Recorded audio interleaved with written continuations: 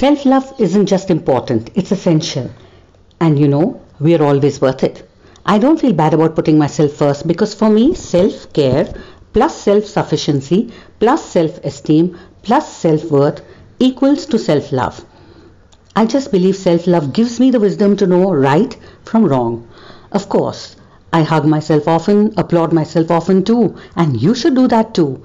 But in doing so, don't forget to acknowledge other people's contributions and give credit where it is due.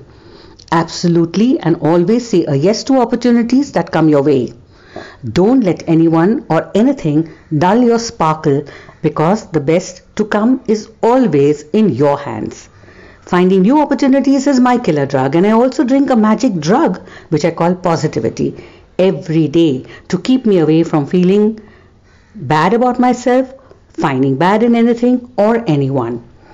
It's good to love and appreciate yourself, and no, it's not being egoistic because self-love is not only about walking your own path but also being mindful and allowing others to walk their path. After all, it is their own path even if you don't identify with it or subscribe to it. Creating your identity in a way where others realize that ignoring or leaving you is only their loss is a good idea.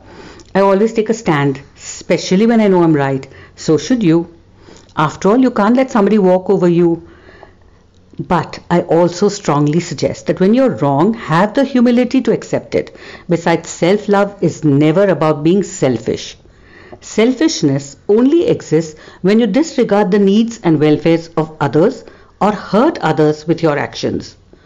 So go ahead, applaud yourself, love yourself first, and everything else will fall into place.